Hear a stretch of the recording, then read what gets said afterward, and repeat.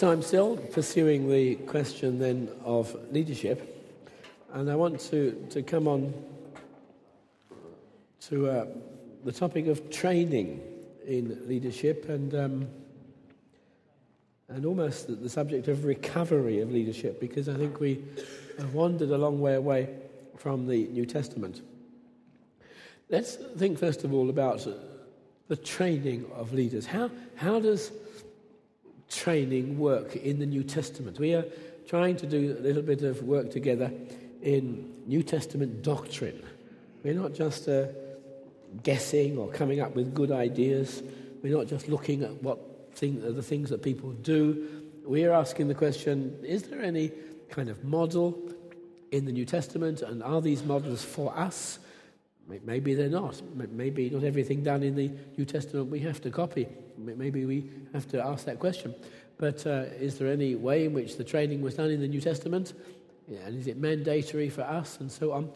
We are asking questions about New Testament teaching, New Testament models. And the Old Testament as well, but church is very much a New Testament thing.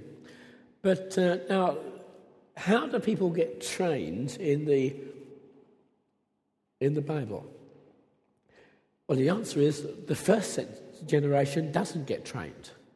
When you think of the great heroes of the Bible, Moses and Elijah and the Apostle Paul, where did they get trained? Well, they didn't get trained. They just fell from heaven. God trained them. They had a certain background in their history. Paul was a converted rabbi. He spoke Greek, he spoke Hebrew, he was a Roman citizen. His whole past had been shaped by God. He was perfect for the job that God raised him to do. When you think of Moses growing up in the court of Pharaoh, having the perfect education of that day, and being trained by God and trained by his life's story. And when you find great pioneers in the history of the church, you often find they have no training at all. They're just trained by God. And I could work it out even in modern times. Who trained Charles Spurgeon? Well, nobody trained him. He grew up in his grandfather's home. For some reason, he grew up with his grandfather. I'm not quite sure why. But his grandfather was a congregational minister.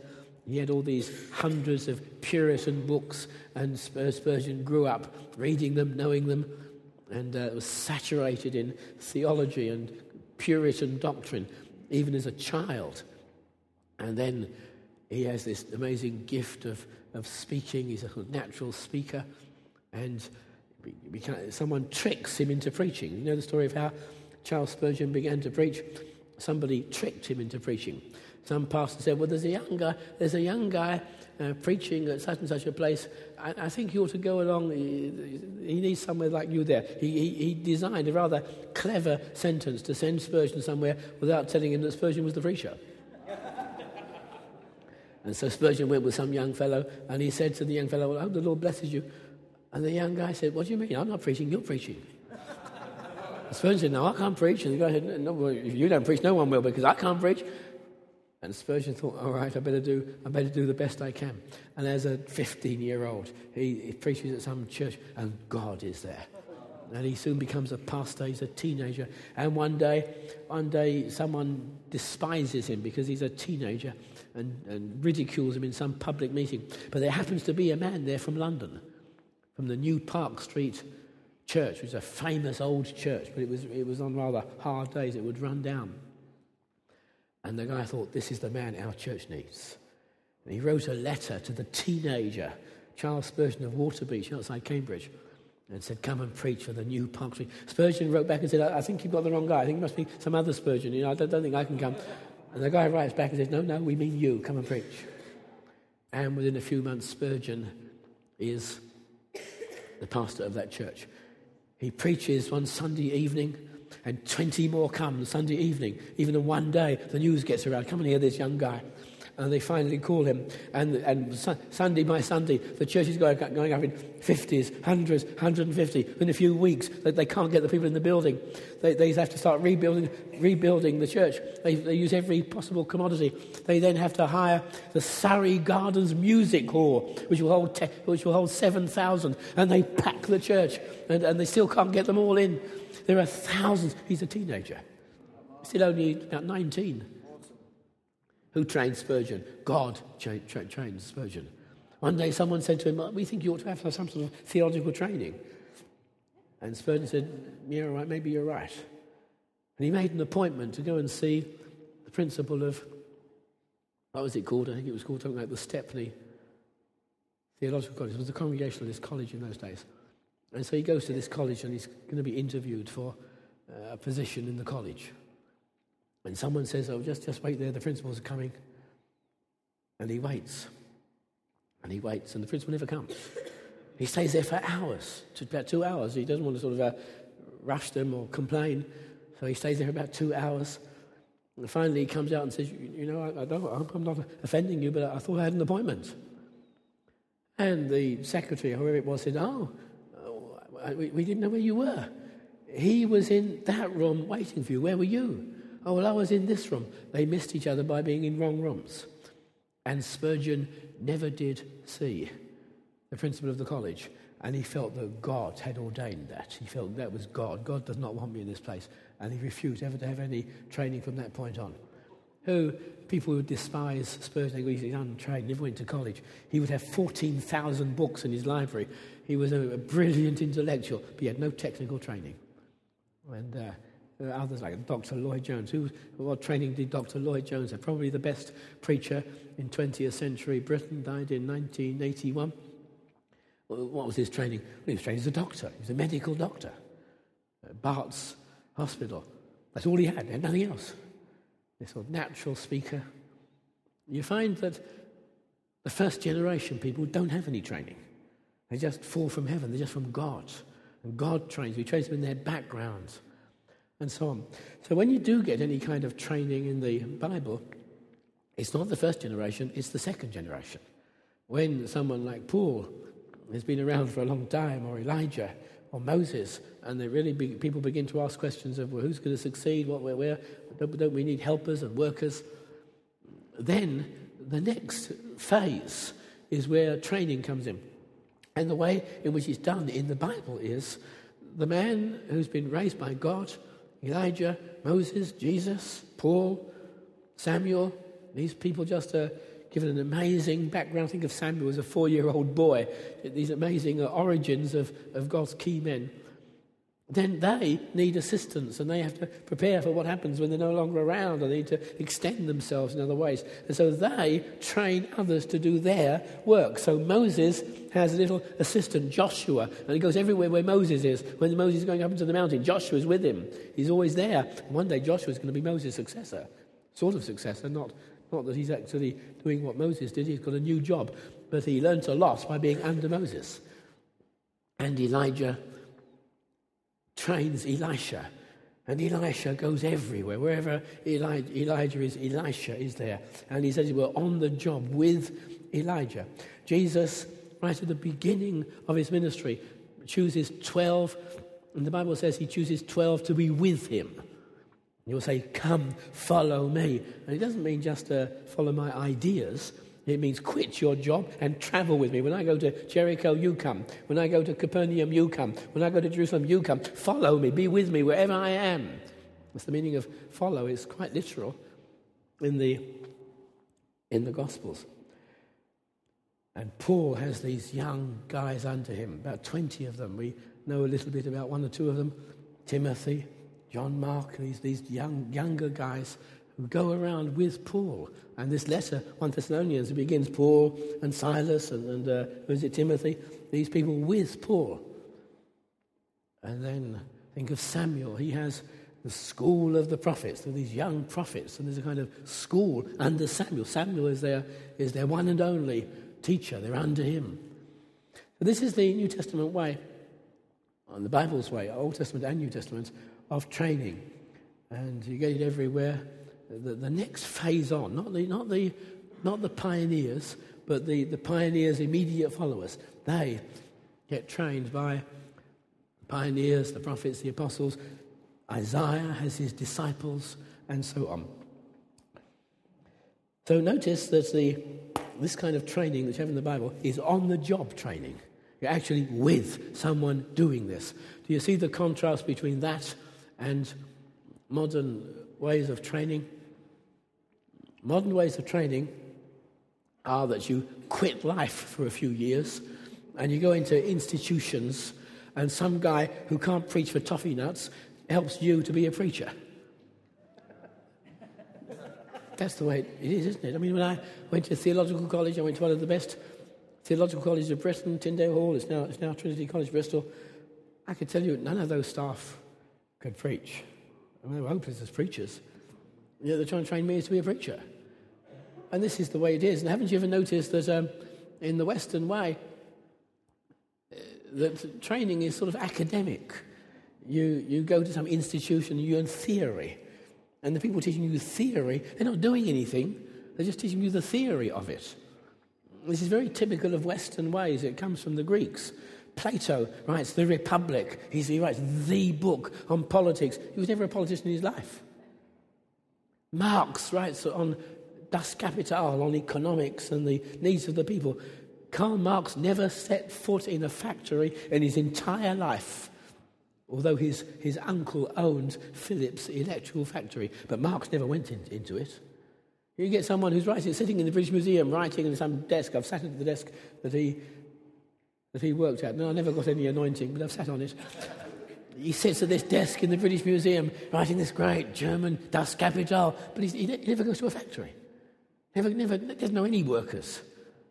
It's all theory. It's written in a book, in a library. This is the Western way. People who are not doing something train people to do what they are not doing by imparting to them theory. That's a weird way of training people, isn't it? Yeah. But it's what we've inherited. And haven't you noticed? There's a saying about school teachers: those who can do, those who can't teach. To which I add another bit: and those who can't teach other people to teach. It is. What happens when a teacher is not enjoying his job? He can't control the classes and he really is struggling. Really, he's hating his job. What does he do? He gets a job in a teacher training college. What happens to a preacher who's really not very successful as being a pastor? He's really not doing very, very well in his pastoral work. He gets a job in a theological college.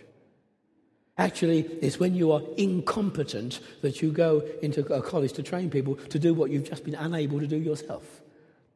Well, this is surely very peculiar. But it's typical of the Western world. We train people in theory. It's very fragmented. You go to a college, one person teaches you Greek, another person teaches you Hebrew, another person teaches you Bible history. It's all fragmented. But none of them are ministering, none of them are preaching, none of them are pastoring.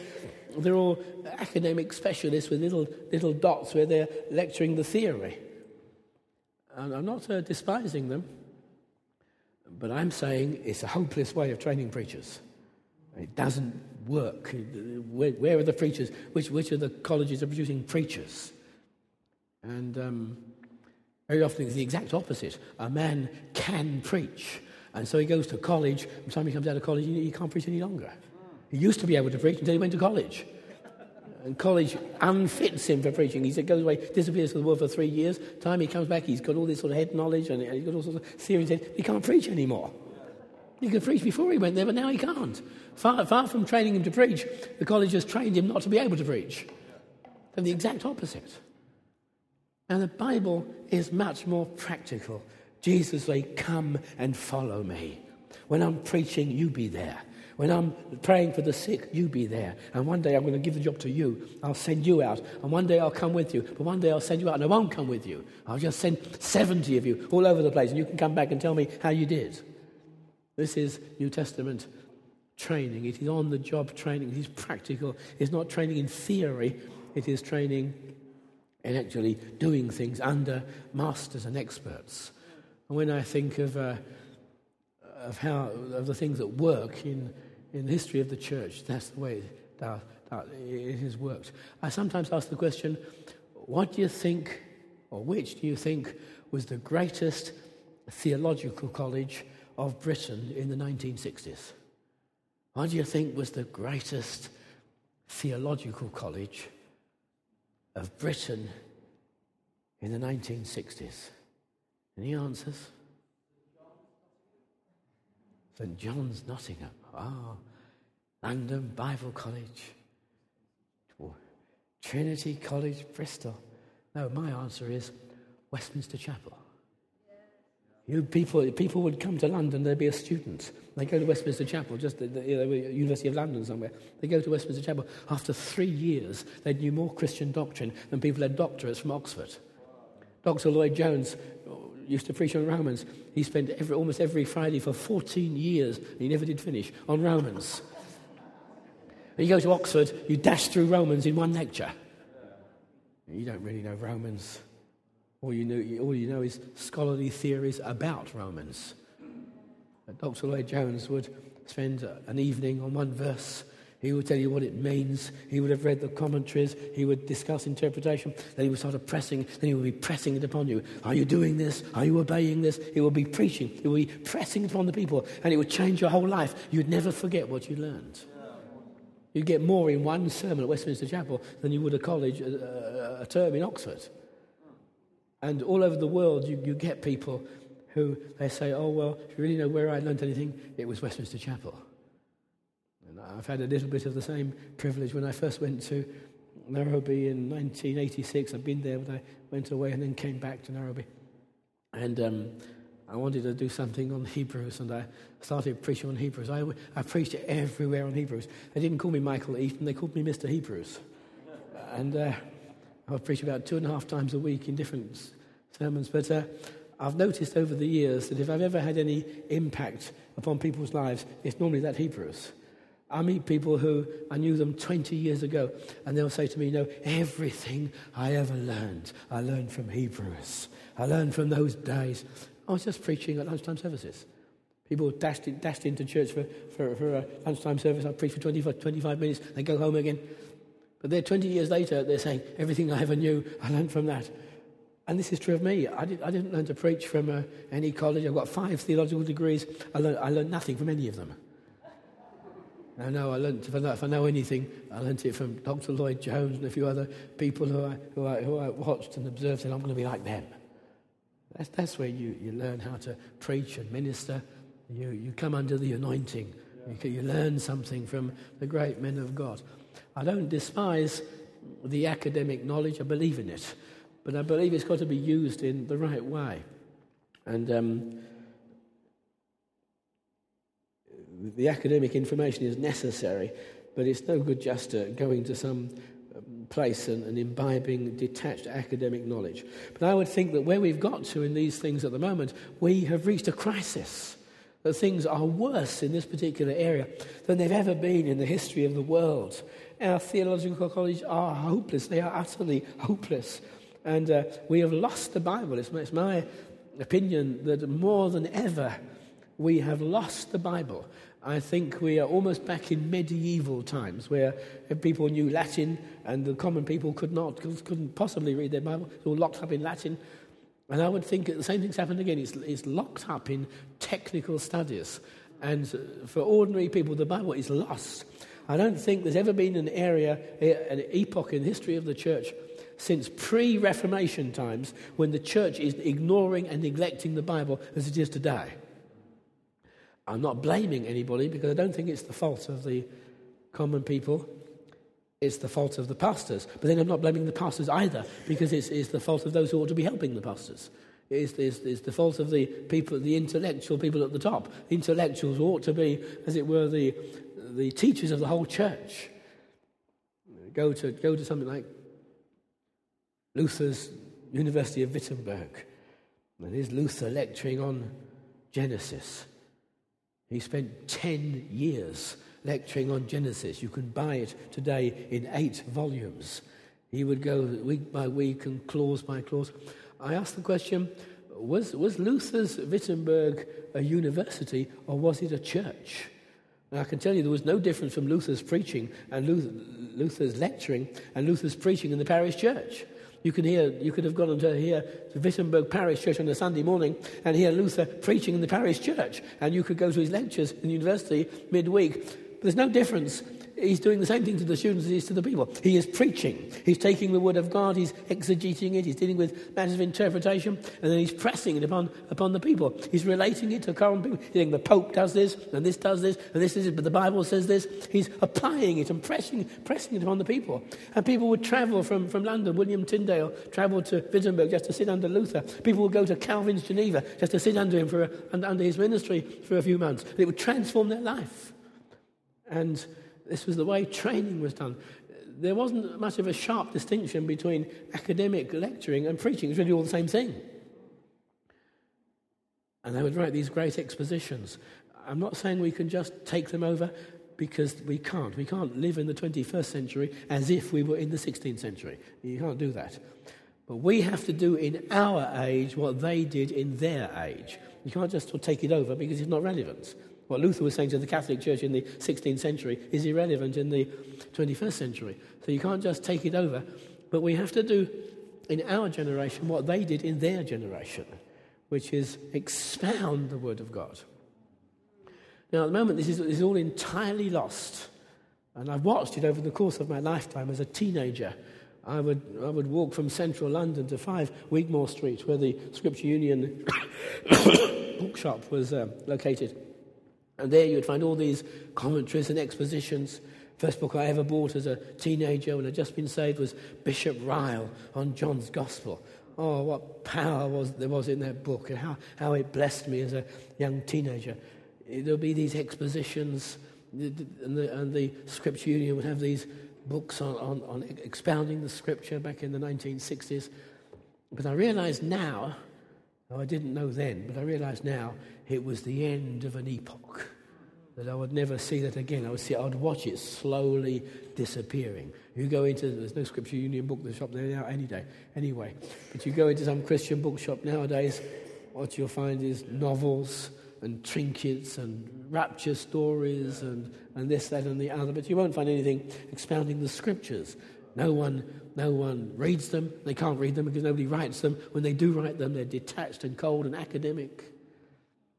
I had to go to London with Nick yesterday, I think it was, and I went to two Christian bookshops.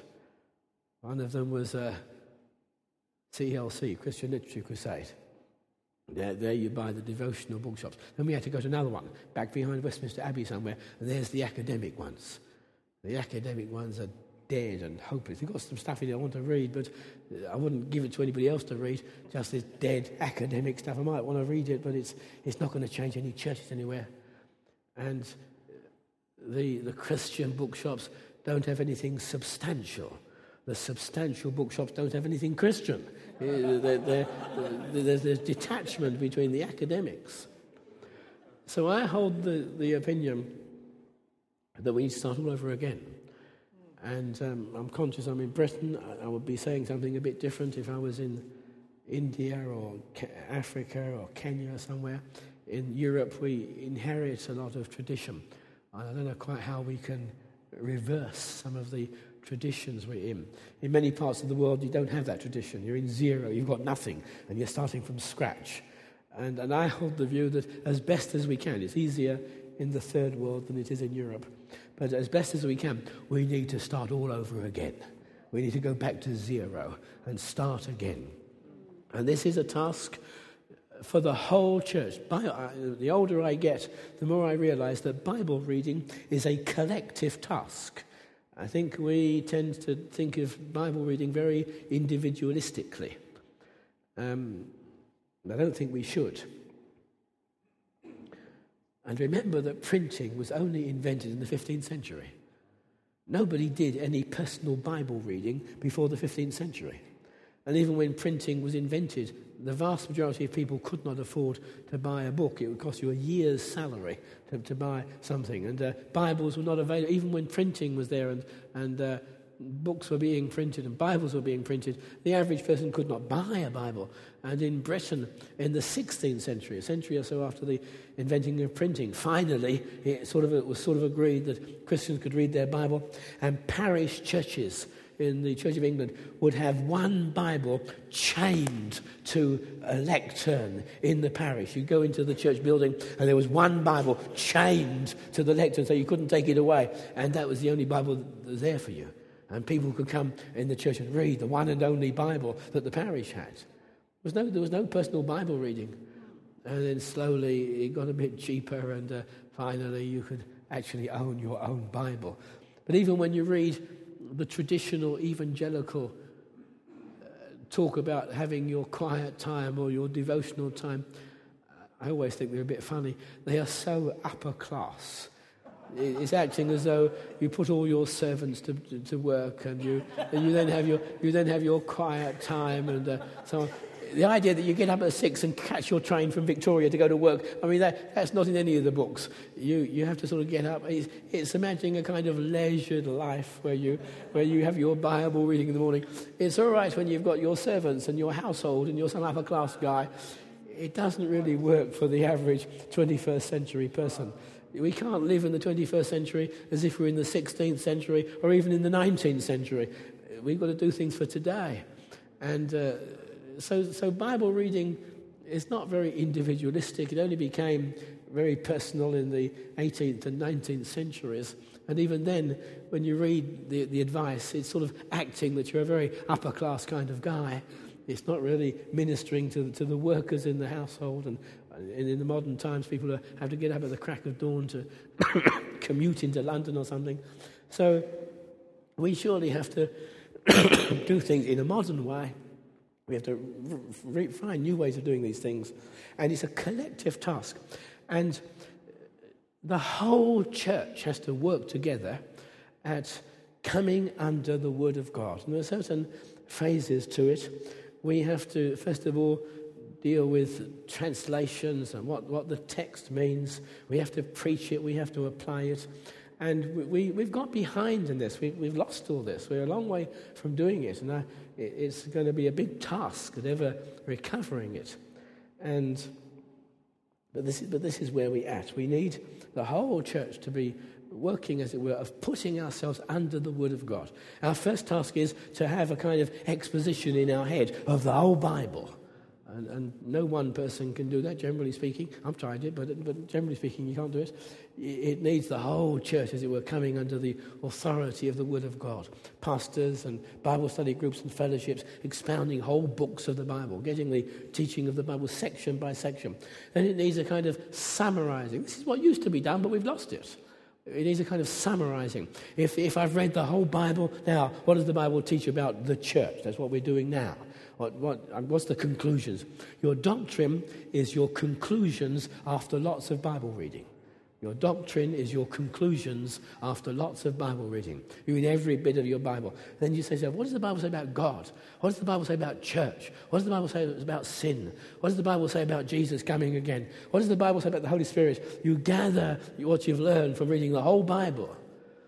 And this is gone from the churches. Nobody's expounding books of the Bible anymore. Nobody's really expounding Scripture anymore. But, I'm generalizing, of course, but we have to go back to the Word of God. We have to go back to getting what the doctrine is out of the Scripture. But even then, we've not finished. We then have to preach it. And I don't think people really, often I think people don't really see what preaching is. Preaching is not lecturing. There's a kind of a movement in certain parts of the church to go back to expository preaching. We must have expository preaching, they say. And I agree with that, except that the emphasis is on the second word, not the first. It's not expository preaching, it's expository preaching. It's got to be preaching.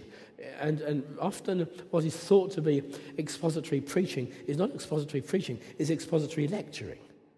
You go to certain churches which are famous for their Bible teaching, and you get an exposition of the Bible, and everybody's sitting there taking notes, the great expositor, the great Bible preacher's there, and you're taking notes and so on.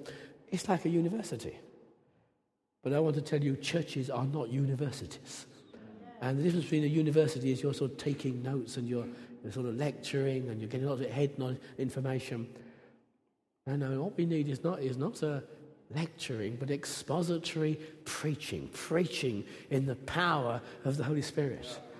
I sometimes have a bit of a problem when I'm at meetings. People sometimes say to me, and they don't know that they're persecuting me, but what they sometimes do is they say, well, Pastor Eaton's here today, and he always says a lot. You really better get your notebooks ready. He's going to say something worth saying. Hope you've got your notes. You'll need to write down what he says.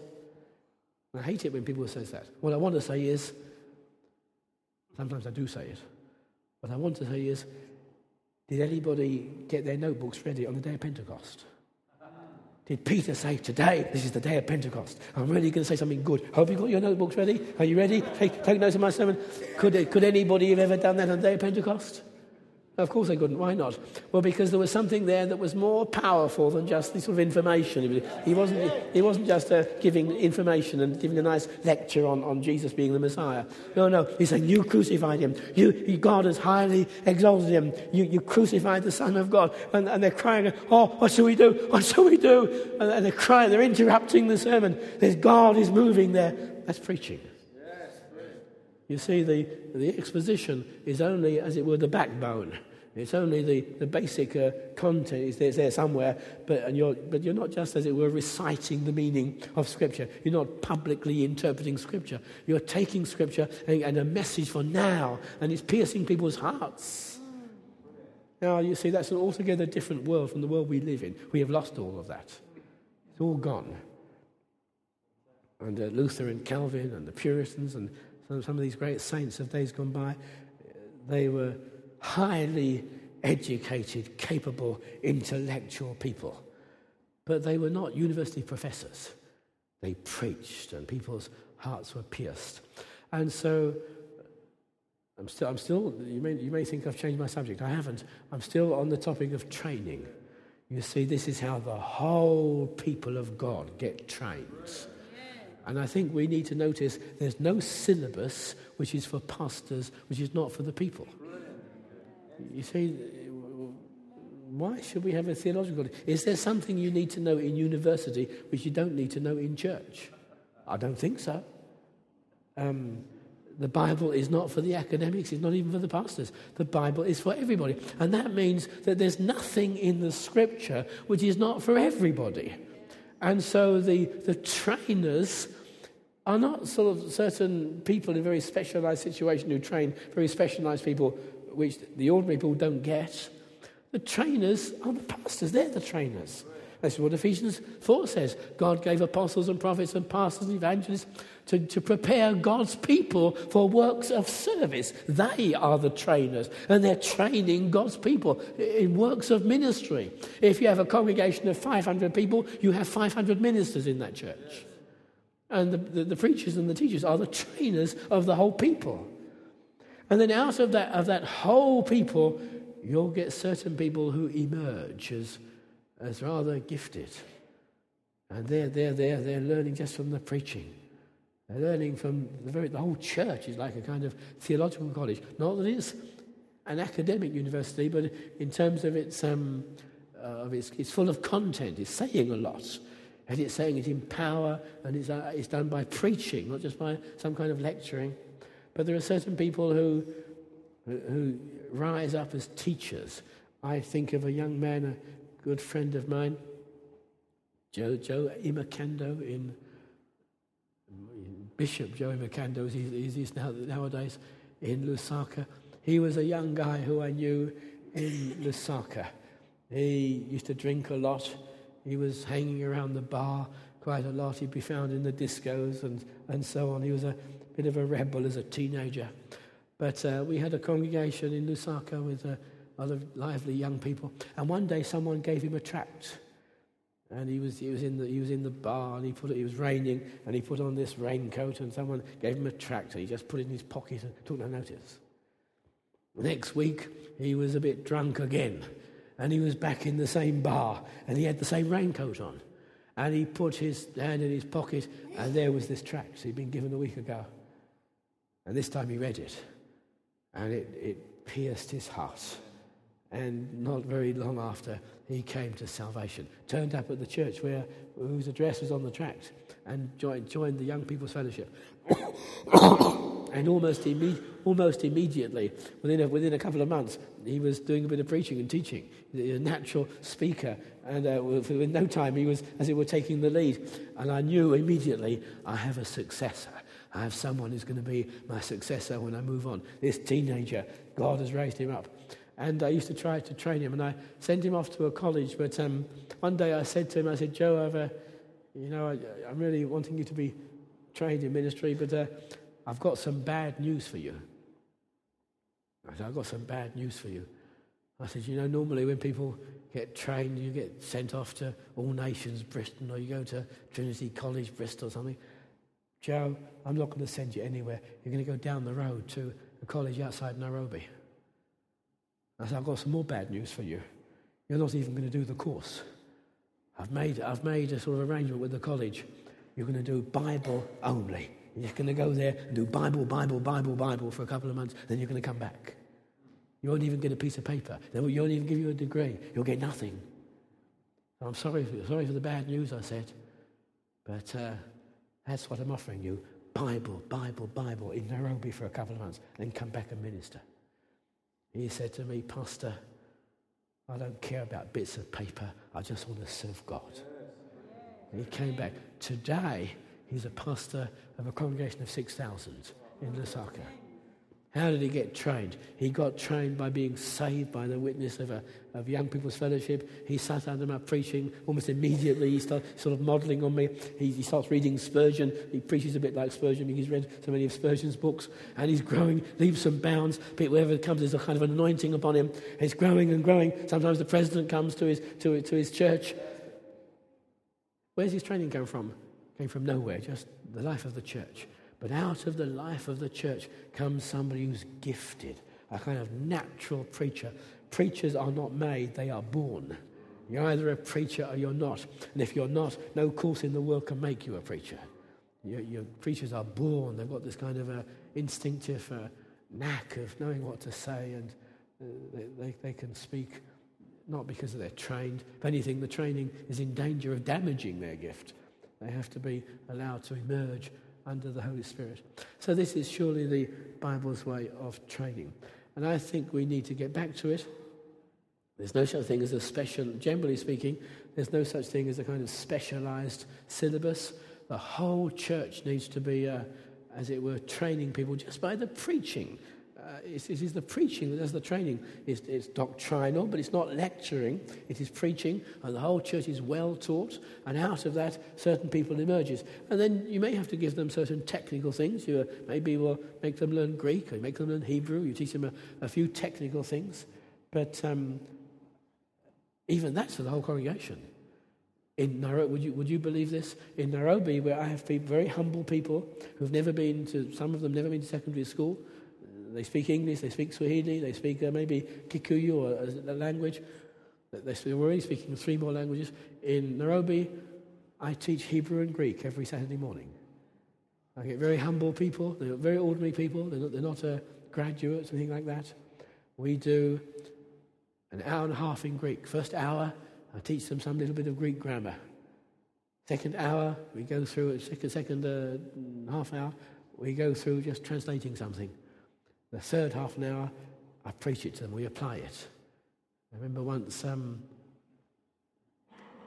spending a morning, and we spent the whole morning on John 1:9.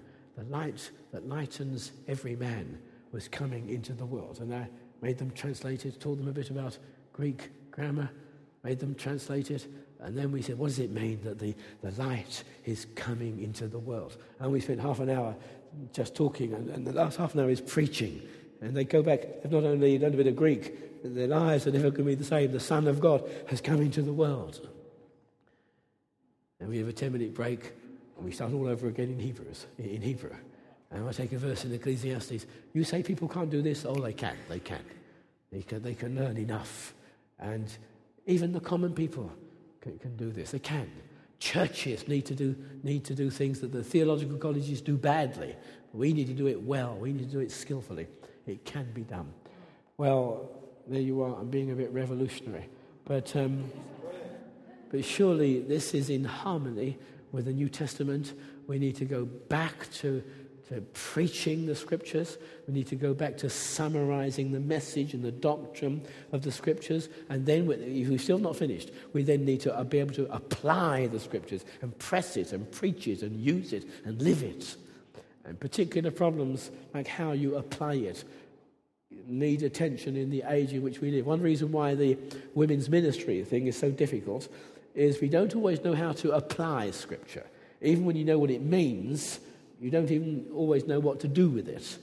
You have some passage that says women must cover their heads. You're not quite sure what to do with it. Or wash each other's feet. And when did you wash anyone's feet last? You don't always know what to do with it. And we need principles in which we know how to apply Scripture. And mainly the reason why Scripture has disappeared from the churches is partly because everything's become very intellectualized and it's not suitable for the common people. But also, I think in the last 50 years or so, we've struggled with how to apply Scripture. There's all sorts of stuff in it which you can't just automatically apply. And we need to help each other. It's the task of the whole church. We need to help each other in how to apply Scripture. We need to go back to the Bible. And we need to seek a new outpouring of the Spirit upon our land. But it's got to be an outpouring upon the gospel. The gospel's got to be there. You've got to know God's word, know how sinful and wicked the human race is, know about the bondage of men in sin, know that Jesus shed his blood, know the power of new birth. You've got to teach the new birth. Nobody's a Christian unless they're born again from above by the Spirit of God. You need to go back to these old ways. I think I told you, I can't always remember what I've said to who and who I've said it to, but I think I told you when they asked George Whitefield, why do you keep on preaching, you must be born again? He said, because you must be born again. This message of the new birth, we need to go back to it and preach it and proclaim it and work out our salvation with fear and trembling, because God is at work in us to will and to work for his good pleasure. So that, I believe, is the New Testament approach for training. I would add one more thing. You may say, is there any point where ministers and pastors need to be specially trained as pastors? I would say no, because there's no syllabus which is specially for pastors. Where they do need help is in knowing how to apply things with particular problems. And there, I think the remedy is pastors' fraternals, not colleges, but pastors' fraternals, where they come together and they discuss particular applications. Many years ago, I used to be a member of the pastors' fraternal that Dr. Lloyd Jones ran at Westminster Chapel. He would hold these things every Monday, once a month, for pastors. And I can remember being there on one Monday, 20 or 30 years ago now, and a guy stood up, and he said, "Well, Dr. Lloyd Jones, I've got a problem in my church, and I hope you can help me." And he said, "The problem is over acupuncture." He said, "You know this little acupuncture where you stick pins in people and the electricity goes there?" And this was in days when acupuncture was first being heard of. Nowadays we know a bit more. But these were in the early days when acupuncture was just coming into Britain. And this pastor stood up and said, "Well, you know, this guy, one of the members of my church wants to go to this acupuncture clinic. Well, is it all right? Is it demonic? It comes from China or somewhere. Is it occult? Is it really pagan religion? Can I really do this?" Dr. Lloyd Jones said, well, then, brethren, he said in his older Welsh accent, "What do you think of that?" And we all looked at each other and we didn't know what we thought of it. And so he tried to sort of get out of us as much as we knew, but we were just pooling our ignorance. We didn't know anything. And then he would say, "Well, now," and he would then speak. And I remember on occasion he would speak for an hour on the history of medicine, and how Westerners would be very suspicious of anything new coming from the East. But sometimes it might be authentic, but they were rejecting it because of medical prejudice. And he would speak for an hour on the history, but of course he was a doctor. He would preach for an hour on the history of medicine, and finally, an hour later, he would tell the guy what to do about acupuncture. And you see, there's the need of this kind of thing. I remember having had that instruction from Dr. Lloyd Jones. I remember being in Kisumu in West Kenya once, a few years ago. And I was preaching a lot on creation, on the way God created everything. And then I would hold these pastors' fraternities. I learned it from Dr. Lloyd Jones. I would gather all the pastors of West Kenya, and I would not preach to them. I would just say, now tell me what's going on in your churches. And they would say this and this and this and this. And then I was there on one occasion, and a guy stood up and he said, Pastor, I've got a problem. And I said, yeah, what was that? He said, in our village, it is an African village in West Kenya, when someone gets malaria, they go to this tree that's down the road, and they scrape the bark off the tree, and they make a kind of sort of juice out of the bark of the tree, and they give it to us to drink, and it cures our malaria. Now, can we do this? Is it sort of occult, or are we worshipping a demon? Or are we allowed to do this? You see, it's the same principle that I had heard Dr. Lloyd Jones on 20, 30 years before. It's really the same thing. Some unknown medical technique which seems to work, but you're not quite sure whether you can trust it, or whether maybe you're getting into some occult realm. And I remembered what I'd heard from Dr. Lloyd Jones, and this was the answer I gave. I said, you have to separate what is got worship in it and what is just chemistry or biology. If something is just a kind of medicine and it just sort of works, and everyone in the village knows that when you rub that pawpaw leaf on, it cures you of this, or when you drink that bark of the tree, it gets rid of your malaria. It's just a kind of medical thing. You don't know why it works, but it works. It's all right. You can do it. But if you go to some service or worship, and they're worshipping demons, and in the middle of the occult worship, they're saying, drink this cup of the medicine from the bark of the tree, it'll cure you. You're in worship. Oh, that's different. You're in pagan worship. That you cannot be in. And you don't get taught those things in theological college, and you don't even sort of know about it until some guy raises it as a problem. I was in India not long ago, and a guy said, Pastor, would you come for lunch? We want to ask you some questions. And my heart sunk. Sometimes people persecute me with questions. And I thought, oh no. I said, yeah, all right then. I wasn't very enthusiastic.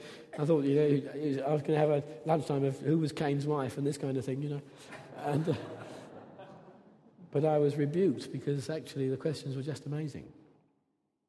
And we had lunch, and then the guy said, well, we've got one real problem. And I said, yeah, what's that?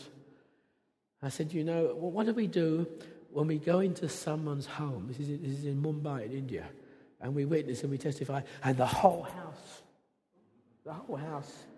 gets saved. What am I doing? The whole house gets saved. Seems better anyway. The whole house gets saved except one. And the head of the home doesn't want to be saved. And so everyone's saved apart from one. And so we have our meetings in the house, and there on the wall are idols. There's all these idols and statues and the demons of the home in this Mumbai suburb, and we're holding a Christian meeting. Can we hold a Christian meeting where everyone's saved except one in a home that's got idols on the wall? They don't teach you that in theological college. I never learned about that in Trinity College, Bristol. And I had to think a little bit. And I said, I'll tell you what to do. And you start your meeting, you get a big cloth. Go and buy some nice big cloth. And you cover the idol. You stick pins in the wall and you cover the idol. And we say, we declare in the name of Jesus that this is a holy house in the name of Jesus. And you can't even see the idol. And you conduct your meeting and the power of the Spirit comes down. Let the guy take the sheet, the other guy take the sheet away later. And you turn your home. That was the bit of advice I gave him. Best I could think of at the time. But you see, that's where pastors need help with particular problems. Or someone says, there's incest, and someone's had a child between two people who shouldn't have had a child. What do we do now? Do we break? They just said their say. Do we break up the relationship? What do we do? It's sort of incestuous, and there's this and there's this. I mean, what messes, what troubles churches get themselves into. And these pastoral questions, you do not get help with these at college. And people, the professors don't even ever have these problems anyway. We do need times when we come together as advisor. And this is where you can have young people's meetings, dealing with particular problems that young people have at school, or when some teacher demands that they believe in evolution, or when some girl is under pressure to do this and this. This is where we do need, as it were, the sectional meetings in the church, when you need particular application of the gospel to particular realms. And that's where you do need a kind of special syllabus for the pastors. But it's not an intellectual thing. It is how to apply things. And that's where we need pastors fraternals. And Jesus would do that. The disciples would sit down with Jesus and say, well, Lord, teach us to pray. Jesus said, yeah, I'll tell you how to pray. And they would get his personal advice from him, and so on. And Paul would be there with his elders at Ephesus, encouraging them. And we need this. So I hold the view that the Western method has let us down. It's run to nothing. It's not doing any good at the moment. And the church has more or less lost its Bible. You go to some college, it's all academic and intellectual, doesn't apply the Word of God. I hold the view we must start all over again, and we begin from the bottom upwards. We train the churches in the Word of God until the whole people know the Word of God. Maybe some churches ought specially to be a kind of training church. I don't know that every pastor is capable of teaching Greek and Hebrew, but I would like to see that in every area of Britain or Kenya or anywhere else, that within 50 miles or so, there's a church where someone can teach you Greek and Hebrew. Where there's a church, not a college, a church where the pastor will teach you what he knows on a Saturday morning or whatever. And we train each other. The whole people of God are well taught in the things of God. And out of that emerges gifted people who are the next generation, who have anointing upon them, who have gifts of preaching and teaching or whatever. And then surely fraternals and fellowship is where we give special help. And experienced men of God and experienced men and women who know the Lord counsel each other and help each other in these practical ways. And we all move together in establishing the churches. Well, that's my view of training.